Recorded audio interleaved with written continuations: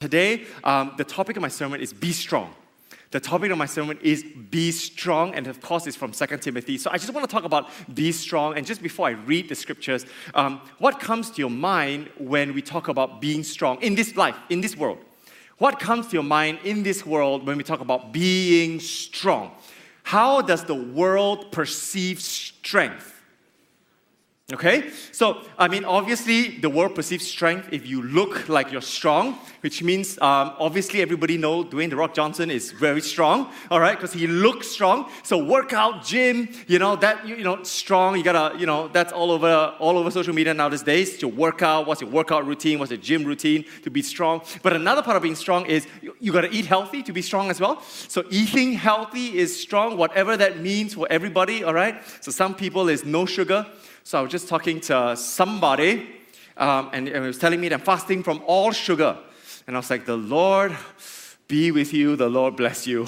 How do you achieve that? I don't know. And my prayer until next 40 days fast and pray is, Lord, do not convict me to fast sugar for 40 days. That's the fear. I'm a sweet tooth, by the way. All right, choose vegetable, meat, and dessert. Dessert it is, okay? I choose restaurants by the good drinks that they serve, all right? Not by the good food. That's just me. So that's just strong. What else is strong, right? If you look successful in the world, you got it all together. You got a big house, big car, big job. You're strong. So everybody think Elon Musk, strong. Zuckerberg, strong. All right? These are strong men in this world. Or you've got power, politicians, strong. This is how the world defines strong. Now, I'm not saying biblically, God doesn't say it's not strong. But I want to bring us into a greater revelation of what strong means in the Bible. It's something that God does, but it's also something that we need to do in order to be strong. So let's read 2 Timothy together, and then I would like to talk about being strong. Is that okay? Let's read 2 Timothy 1, 2, 3. You then, my son, be strong in the grace and the things you have heard me say in the presence of many witnesses. Entrust to reliable people who will also be qualified to teach others. Join with me in suffering like a good soldier of Christ Jesus. No one serving as a soldier gets entangled in civilian affairs, but rather tries to please his commanding officer. Similarly, anyone who competes as an athlete does not receive the victor's crown except by competing according to the rules. The hard-working farmer should be the first to receive a share of the crops. Reflect on what I'm saying, for the Lord will give you insight into all of this. Remember Jesus Christ, raised from the dead, descended from David. This is my gospel, for which I am suffering, even to the point of being chained like a criminal. But God's word is not chained. Therefore, I endure everything for the sake of the elect, that they too may obtain the salvation that is in Christ Jesus with eternal glory. Here is a trustworthy saying. If we died with him, we will also live with him. If we endure, we will also reign with him. If we disown him, he will also disown us. If we are faithless, he remains faithful, for he cannot disown himself. Amen. I'm going to end today with this portion of Scripture because it is in this portion of Scripture that drew all my attention when I read 2 Timothy chapter 2. So before I end, I want to ask a question. I want you to think about it. So today I'm going to ask you a lot of questions. I want you to think about it, and then I'll tell you what God has spoken to me at the end of my sermon. What is the difference between enduring and faithfulness? What is the difference? All right? Is God an enduring God, or is he a faithful God? So we know God as a faithful God. Is God an enduring God? Is that a name of Jesus that he is an enduring God? So what's the difference? Like, we are called to endure, but called to be faithful. Why did God say if we are faithless? Why can't God say if we are faithful, then something will happen to us? So I want to draw the difference, and I want to explain that there is a huge difference between enduring and faith, and God has called us to both, and this is how Paul ends. It's a beautiful ending of 2 Timothy chapter 2. But before that, I want to talk about being strong. We've got to be strong in this life. I want to define what strength really is. So we know what the world defines as strength. What does God define as strength? It says here in verse chapter 1, "You then, my son," Paul to Timothy. So it's very endearing, not enduring, it's very endearing that Paul calls Timothy his son. All right? So anyways, he's a spiritual son. "Be strong in the grace that is in Christ Jesus." Be strong in the grace that is in Christ Jesus. The definition of strong in the Greek is endynamo. Endynamao. There we go. I memorized it, but now I'm slipping. Endynamao, and it means endued, enabled, empowered with strength, receiving strength to be made strong. Now, it's a very important why this definition is this definition for a few reasons. There is only 8 times in the New Testament that the word strong is mentioned, endynamao. That's only 8 times. So we would think that, hey, it's such a good word, it's such a strong word, shouldn't it be mentioned many more times? No, it's only mentioned 8 times. Therefore, the context of the word strong is very specific and very precise. All right? So the 8 times that Paul talks about strength, there is a particular context to when he talks about strength. This is a strength where Paul is going through very difficult times of his life. For example, when he wrote 2 Timothy, and the word strong is mentioned twice in 2 Timothy, once in 1 Timothy. The word strong is because he's writing it as a prisoner, a Roman prisoner. Now, as a Roman prisoner, if you know, in a jail cell. Now, okay, go to Saturday's sermon. My wife put up a very nice picture, and then I asked her, "Can I have that picture for my sermon?" She said no. No, I'm just kidding. I did not ask her. I just had to say that because she's right here. No, she didn't say that. I didn't ask, but I didn't know it was going to be in the sermon. Yeah, yesterday I saw it. I was like, I wish I had it for my sermon. But it was a very nice picture. Go watch it. But in that jail, all right, in a Roman jail, you would sit there, and truth be told, in a hardcore criminal Roman jail, they will lower you in, and that's about it. They will not put any effort into feeding you, cleaning up after you, or whatsoever. There is no such thing as human rights back then, all right? There's only Roman rights. So if you're a criminal, you have no more rights. So back then, criminals, hardcore criminals, will require their friends to give them food, and in Paul's case, to give them a letter and a pen in order to write something. So because he wrote this in prison, he has to have something to write. So for example, in 2 Timothy chapter 1, verse 16, it says here, "May the Lord show mercy to the household of Onesiphorus, because he often refreshed me and was not ashamed of my chains." You see here, when Onesiphorus visited Paul, he would bring Paul food, and that's how Paul ate and survived, because Rome would just be happy if you just stay there and just pass away, just die, right? So he gave him food. And then not only food, he gave him clothing. So back in Rome, if you read Romans chapter 16, it's clothing. Thank you for clothing me, because my clothing is not enough. It's cold in the prison cell. And thank you for giving me a pen and a letter to write so that I can pen my thoughts in prison. And that's the context of the people in the Bible when the Bible uses the word strong. It's when you are going through a difficult time, be strong. It is when you're going through persecution, be strong. If you're going through just disappointments and discouragement, be strong. Number 1, that's the context. Number 2, whenever the Bible talks about in this word, be strong, it is not a strength that we can have on our own. It is not something that we work towards to. It is not something that we can develop. It's not something that we can have a talent for, have a skill for. It is a strength that can only be given by the Lord God Almighty through the grace of Christ Jesus. That's why in the definition it says, you are empowered with strength. You have to receive that strength. You have to be made strong. And therefore, the word strong in the Bible is something that God imbues in you by the grace of Christ Jesus for you to be able to overcome whatever you are facing right now. Whatever difficulties you are facing, God gives you the strength to overcome. Because in our own strength, we are unable to overcome until He enables us to overcome. That is the strength of being strong. And the Lord has commanded us not only in the New Testament, but in the Old Testament as well. Be strong, be courageous. Be strong, be bold. And in 1 Timothy is, I have enabled you. So the word enabled in 1 Timothy is also the word strong. So when you see God has enabled you, it means God will give you that strength. God will give you the extra mile in order for you to be strong and do the right thing in order for you to overcome your difficulties. You know, many years ago, I was counseling a guy, and he had great amount of family problems. He told me all of it, which I will not share. But he had a lot of family problems, and it was on the verge of disowning. It's on the verge of cutting ties, no more communication whatsoever. And of course, we were praying together, and then the Lord said, "Go and forgive them, go and love them, and go and be a good Christian to your family." And the guy says, "Impossible.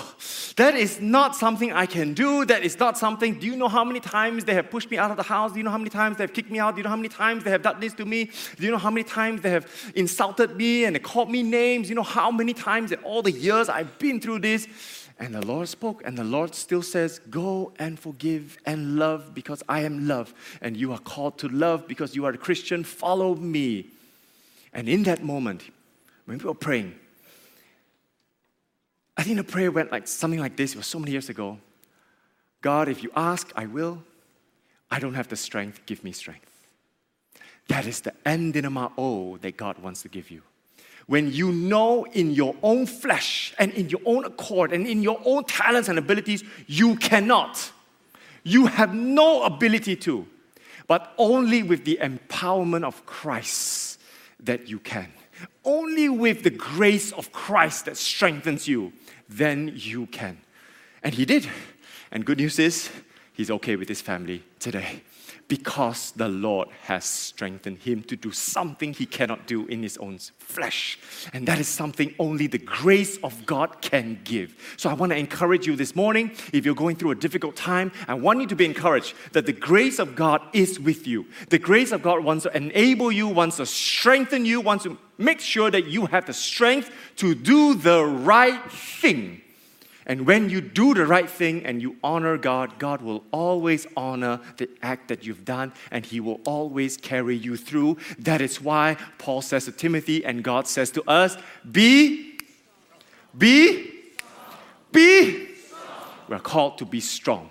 It is not just a strength that the world respects and can see. It is a strength that only the grace of Christ Jesus can give you. Amen? And that's why the Holy Spirit is so important.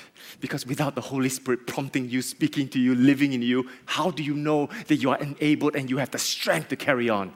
Hallelujah. But if part one is the grace of God that fully enables and gives us that strength, gives us that enablement, gives us that empowerment, because it's fully by the prerogative and fully by the enthronement and the sovereignty of God that He gives us that grace, then part two of my message has to be, but what about our part? What then do we do? Just sit back and relax and do nothing. Or like that, Christian life very good. Hallelujah. Everybody should be a Christian, eh? Everything I go through, Jesus, thank you, boop, zap, done. All right? Every difficulty I go through, thank you, Jesus, boop, done. All right? That's a good Christian life. That's why Paul then adds the second part in. What's the second part? I want to read this part, all right? So no one serving as a soldier gets entangled in civilian affairs, but rather tries to please his commanding officer. Similarly, anyone who competes as an athlete does not receive the victor's crown except by competing according to the rules. The hard-working farmer should be the first to receive a share of the crops. Now, this is the best part. Reflect on what I'm saying, for the Lord will give you insight into all this. It just means that this is a parable. Now, I want you to think.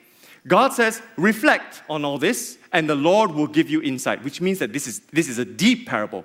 This is a parable that has meaning, layers of meaning, and God has to give you insight for us to understand this. And today, I can't give you all. I want to give you what God has spoken to me, the insight that God has spoken to me, but as sure as you go home and you meditate on it, you reflect on it, God will speak to you in your circumstance, in your own way, and whatever God wants in His sovereignty wants to say to you. But I want to show you the next picture, then I want to give you a time to reflect. What does these three, which we just read, a soldier, an athlete, and a farmer have in common? Why did Paul write these three? Why did he say a teacher? You think teacher not hard life? Very hard life. Why did he say a pastor? He should have said pastor. Hard life, right? Hard life. What is it? Why these three? Why not pastor, teacher, Why? Reflect. What do they have in common? What do you think? What do you think they have in common? Any clue? Okay, this is a big sell moment. Feedback to me. Shout at me. What do you think they have in common? Stamina? Committed? Hardworking? It's true? Focus? Sleepless nights? Yes, okay, Tiami's like, yes, sleepless nights. Okay, true. Hardworking, focus, committed, stamina, hardworking. These are all true answers. Great, but this is what God has spoken to me, okay? It's very, very close. It's these four words.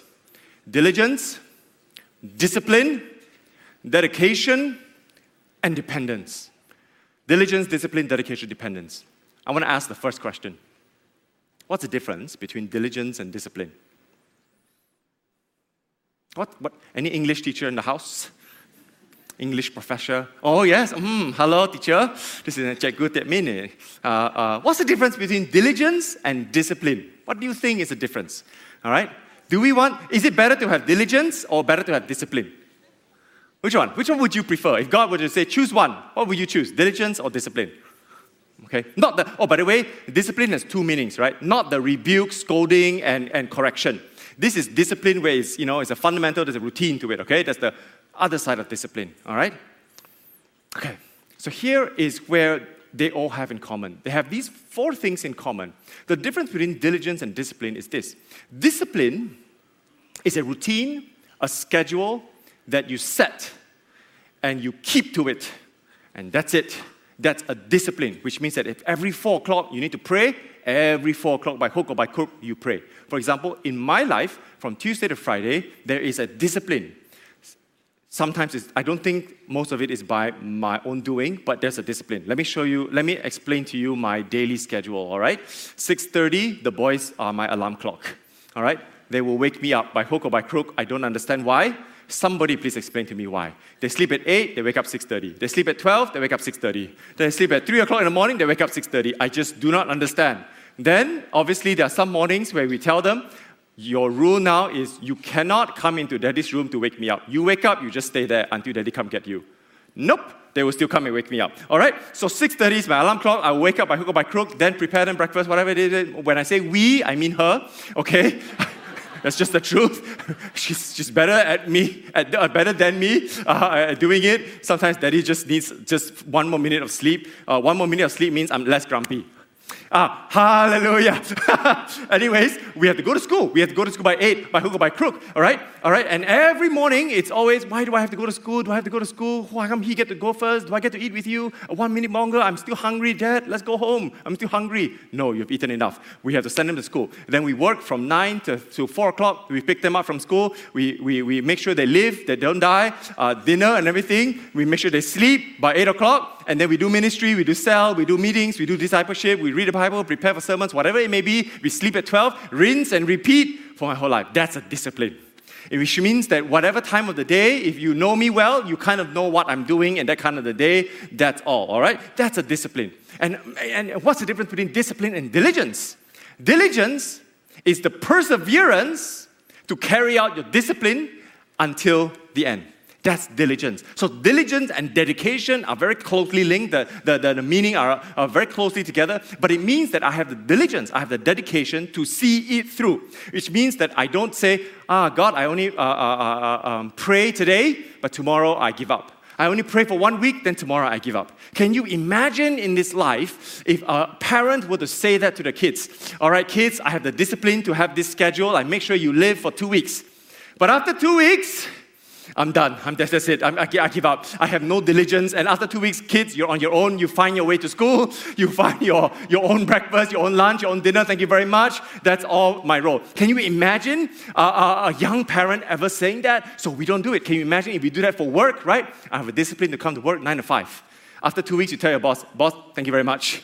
no more, all right? Now it's like a 10 to 4 kind of work arrangement. Nobody does that. So if we treat the world and what our responsibilities are in the world, my next question is, what about our Christian life? Do we do the same for what we practice in the world with our Christian life? Is there a discipline, a spiritual discipline in our Christian life? For example, every time I worship, but this is not a boast, this is just somewhere I would love the church to go.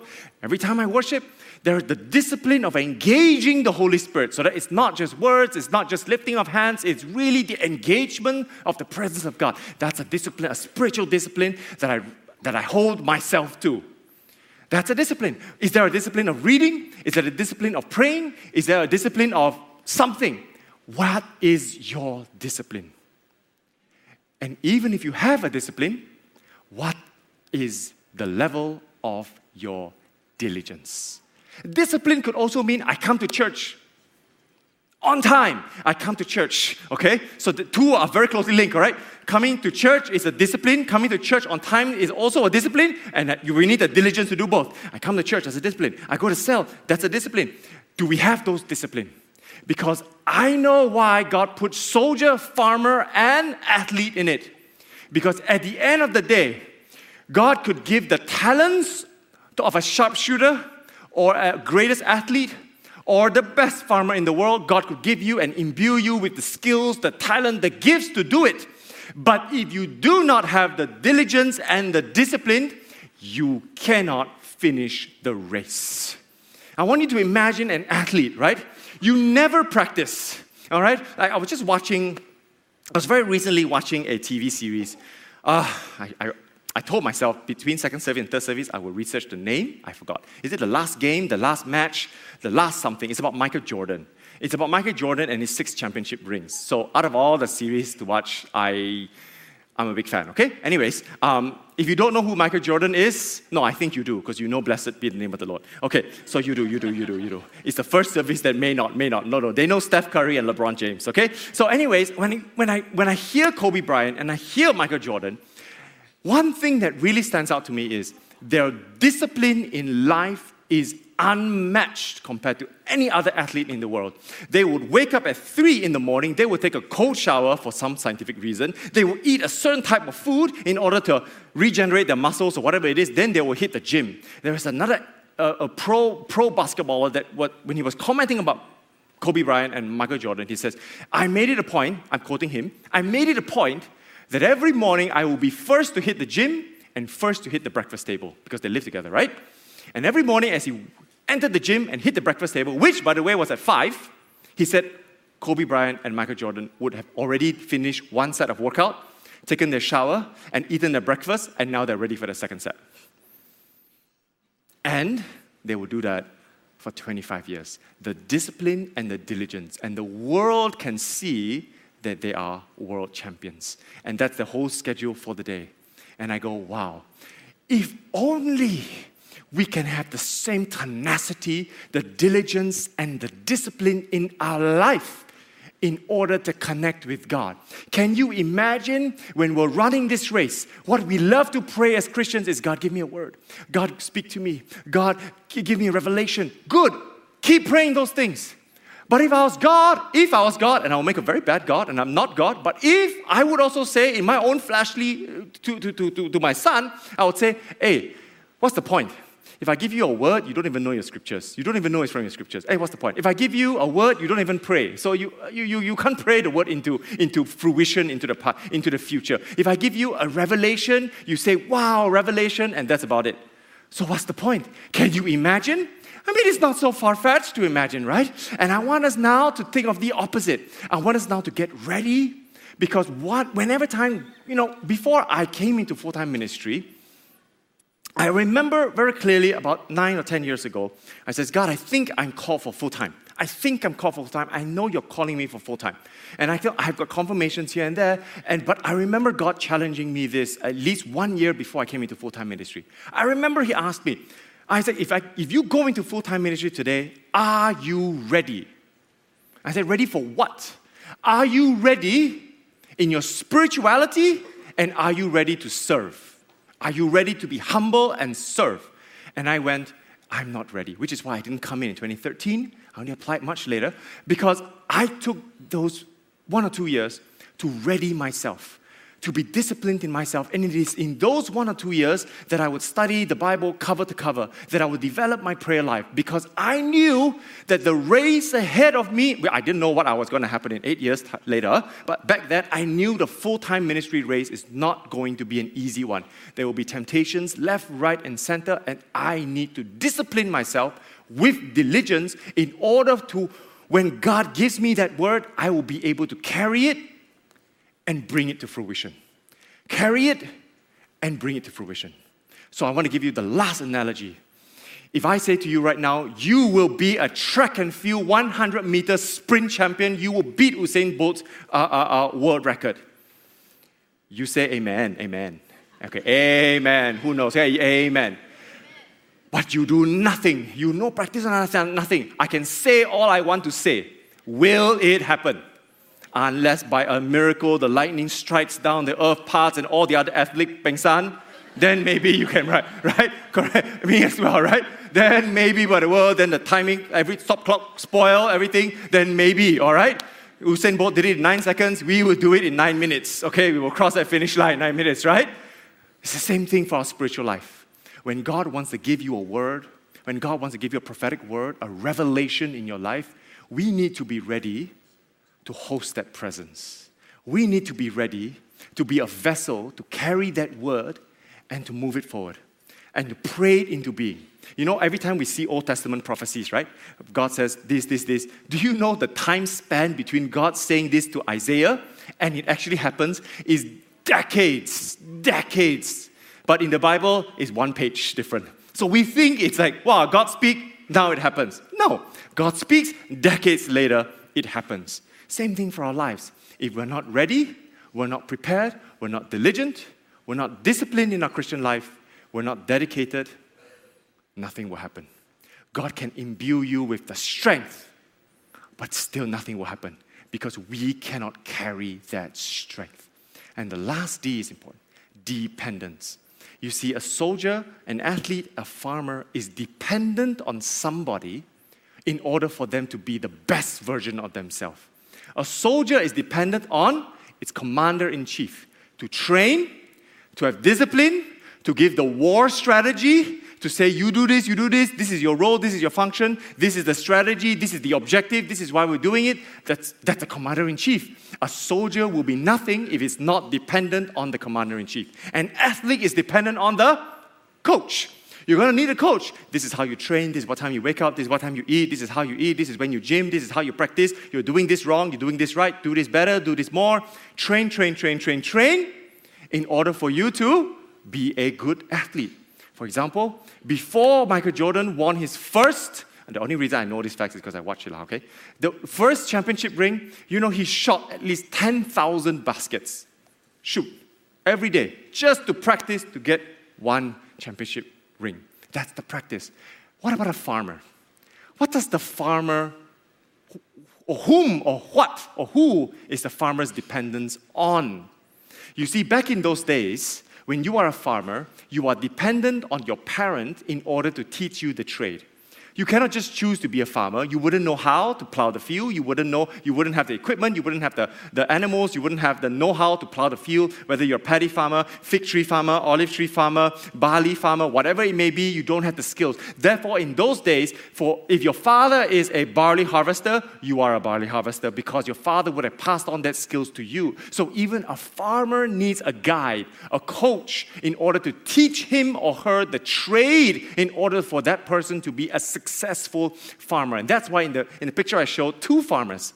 Because more often than not, you are going to need somebody to teach you, right? So for example, when I grew up, I know, when you cook rice, how much water do you put in the rice cooker to cook rice? This much, right? Like, what is this much in milliliters? Nobody knows. It is just this much. That's how we know the wisdom of the mother to the son. Just this much, all right? But if I ask somebody and I say, how much water do you put in the rice cooker? And they tell me, oh, by the way, it's 3 cups of water, it's 150 milliliters. I know you have been coached by the instruction manual, not your mother or your father. That's your coach, not this coach. It is the way it is. The skills are being transplanted, the skills are being handed down, and it's the same for us. Whether we're a soldier, a farmer, an athlete, a teacher, a baker, a pastor, an engineer, a doctor, whatever you may be, the dependence need to be on Christ. We need to be learning, being guided, being led by Christ, our Master, in order for us to run this race and to have the victor's crown. And that is why, in order to be strong, we are going to need Christ, who imbues us with the power and the strength of His grace that lives in us, but we also need to have the diligence, the discipline, the dedication, and the dependence on Him in order for us to take that strength and do what we are called to do. It's a two-handed handshake. It's not just one. And sometimes we wish as Christians, all of us we wish we can just pray, and that's it. Everything is done. But we all know that is not how it works. It works by this. Amen and hallelujah. But it's not easy. Dedicating yourself to go to cell is not easy. Committing yourself to be a cell leader is not easy. Being diligent in reading your Bible is not easy. Being disciplined in choosing a cell and choosing a church to say, this is my church, this is my cell, and I'm going to plant myself here is not easy. But God says it is fruitful. Just because you want the fruit doesn't mean it always has to be easy. I know, because I grew up with a dad in a house that we used to grow our mango trees and all the lalangs and everything, and I have to cut them. His role is to grow them, my role is to cut them, the grass. I know it's not easy, but at the end of the season, when he reaps the fruit and we get to eat the fruit, it's sweet. We go, wow, I planted this mango tree for 5 years. Dad, we got 1 mango. Thank you, Jesus. Not worth it. But in this life as a Christian, worth it, okay? That was a bad analogy. I don't know why I said that. But in Christian life, it's worth it. You will get more than 1 mango. You will get mangoes, E-S, sweet and not mushy and smushy with all the ants. Hallelujah. I want to go to my last point, and I want to explain this. So as I've already said, to be strong, you need the strength of grace, the grace of God that no one is qualified to have. It's just God in His favor just gives it to us. Then we need to have the discipline and the diligence in order to carry that strength and move forward. But we also need this. This is the encouraging part of the marrying of God's grace and our strength. Here's a trustworthy saying. If we died with Him, we also live with Him. Now, what does die with Him means? So in the Greek, it means to be baptized in Christ. To be baptized in Christ is a baptism of repentance. The baptism of repentance is a dying to our flesh and the dying to our sins. And it's so clear, it says, as you run this race and as you fight this good fight, die to your sins. Because when you die to your sins, you will live with Christ Jesus. That's a promise. Then it says, I skip to the third one, if we disown Him, He will also disown us. So there's a warning here, there's a caution. The Christian manual comes with a caveat and a caution. It says, do not disown Christ. How do we disown Christ? With our mouth, we publicly declare that we reject Him, we no longer believe in Him, and we turn our backs to Jesus Christ. That is disowning Him. And then Jesus says, He will also disown you. But now, if we endure, we will reign. If we are faithless, He will remain faithful. What is the difference between enduring this race and to be faithful to this race? Is it the same? If it is the same, why is it in 2 different sentences? Why is it in 2 different words? Because it's not the same. It's not the same because the definition in the Greek is not the same. The definition of endure is hypomeno. Hypomeno means to persevere, to suffer, to be patient. Faith is pistos. It's more often not pistos. It means to show yourself faithful, to show yourself trustworthy and reliable, and to show yourself as loyal. Endure is a passive word. Faith is an active word. Let me explain. To endure in this life, okay, I'll keep to this. To endure things in this life means to be strong, to stand firm, to be immovable, no matter the rain, the stones, the pellets, the sunshine, and the raw weather hits you. It means to persevere. It's to suffer. It's to be patient, which means that I'm not doing anything. I'm just enduring. I don't know what else I can do to save this situation. I'm just enduring. So the sun may hit you. The rain may wet you. The wind may blow against you. The earth may crumble, but you are still standing strong. You are still enduring. So it's nothing that you are doing. It's everything that the world is coming up against you, which is why in the whole book of Timothy, Paul keeps saying, endure, endure, endure. Why? Because he himself is enduring. He himself is a prisoner in prison, and he cannot do anything. All he can do is to endure the hardship and the suffering that he is going through. But some of us here, you know, and you know, I don't know, but you know, that you are in a season of endurance. There's nothing you can do. Maybe you've got a health problem. What could you do? You're just hit with this thing and you just got to endure it. Maybe you've got a relationship problem. You've got to endure it. Maybe you've got a work problem. Maybe you've got a cell problem. Maybe whatever problems you may have, you are just called to endure, to finish this race and to hope and pray that there's a light at the end of the tunnel. But faith is slightly different. Faith is in the endurance of your life. Are you trustworthy? Are you still loyal? Are you still reliable? That is faith. I'll give you a good example. COVID-19, MCO. When the whole Malaysia is called to quarantine and to lock down, we've got no choice. You can scream, you can fight, you can shout. You've got no choice unless you want to go to jail. So we endured the quarantine. We sat in our rooms, we sat in the house, and we endured it. No choice, bo bien, let's go through this. Let's just pray that the quarantine will be 3 months, not 6 months. All you can do is hope. That's it. You endure it. You sit there. You suffered. You were patient. You persevered. But does it mean that you have your faith? No, it doesn't. It could mean that you endured without going to church, without attending your cell, without reading your Bible, without praying to God, without worshiping. You could endure. But it doesn't mean you've got faith. That's the difference. That's the difference. Faith is an active thing. And when God says, are you loyal and trustworthy with the gospel?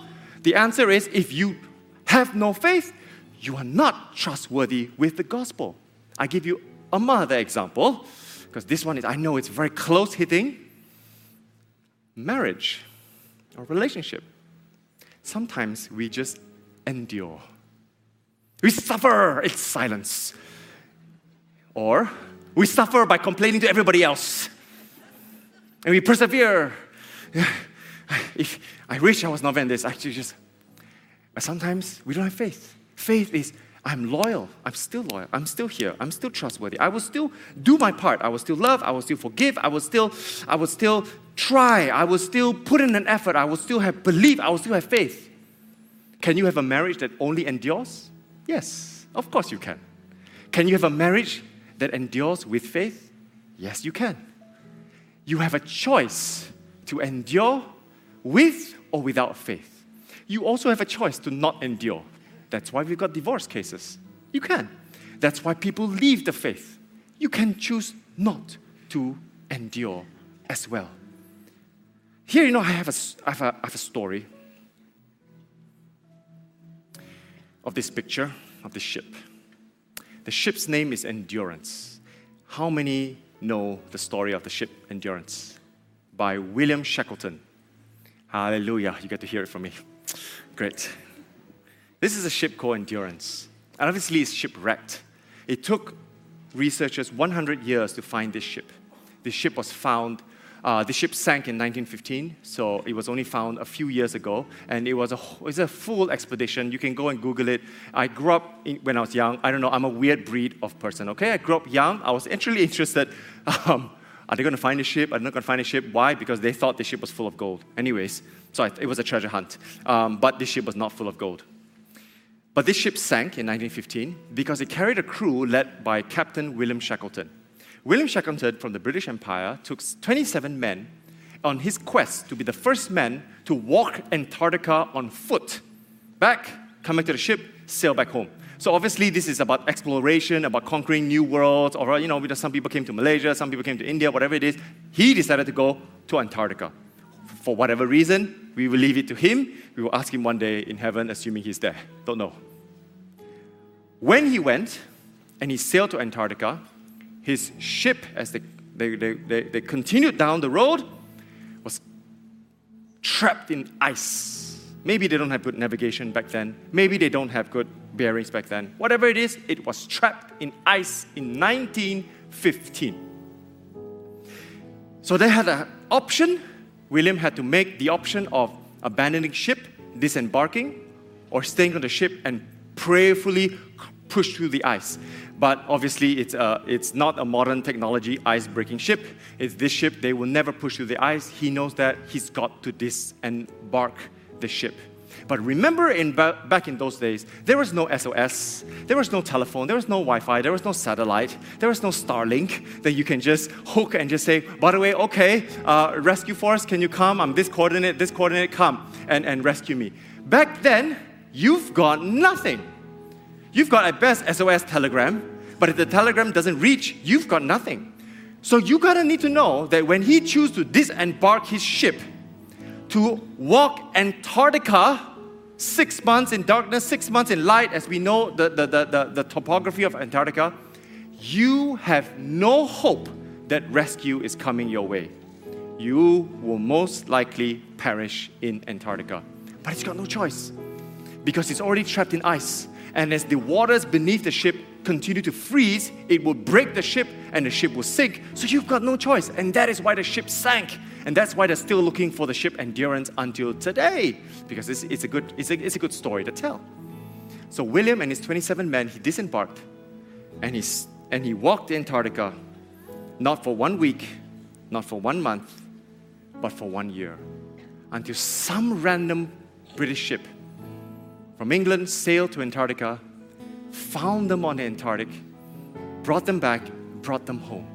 And when they interviewed William Shackleton and says, how did you survive without a single casualty, 27 of you, in the Antarctica, with no heat, no clothes, right? No extra clothes, that is, no extra food, and that's about how did you survive? And William Shackleton had one word answer: endurance. I survived because I endured. We survived because we endured. They were trapped, but not crushed. And that is what it means by endurance. You see, it says here, if we endure, we will reign with Him. But if we are faithless, to which sometimes we are found faithless, in COVID-19, were we also faithful to attend church online? Maybe not. I don't know. Were we also faithful to go to cell every week even though it was on Zoom? Maybe yes, maybe not. Were we faithful to pray and worship even though we were quarantined at home? Maybe yes, maybe not. In a marriage or in a relationship, whatever it is, we can endure. But are we always faithful? Maybe yes, maybe not. But the good news in 2 Timothy is, if we are found faithless, if we are doubting, if we are given up on our faith, if we are discouraged, if we are disappointed, and some of us, maybe you have exercised your whole life, you have ate well your whole life, and at the age of 47, you got hit by cancer and you are angry, and maybe sometimes we lose our faith because we're angry at God. The good news here is God says you can be faithless, but He is still faithful to you. You can be in doubt, but God says, I will still be faithful to you. You can be discouraged. He will still be faithful to you. You could be in a season of dryness, but He will still be faithful to you. You could be in a desert right now. You could be angry at God right now. You could be angry at God, at church, at friends, at leaders, whatever it may be. God says He will still be faithful. On that cross, He proved His faithfulness to you and to me, that He will endure the pain and the suffering of this world in order to be faithful to that cross. And that is how we know that if you're going through a difficult time, God says, you endure.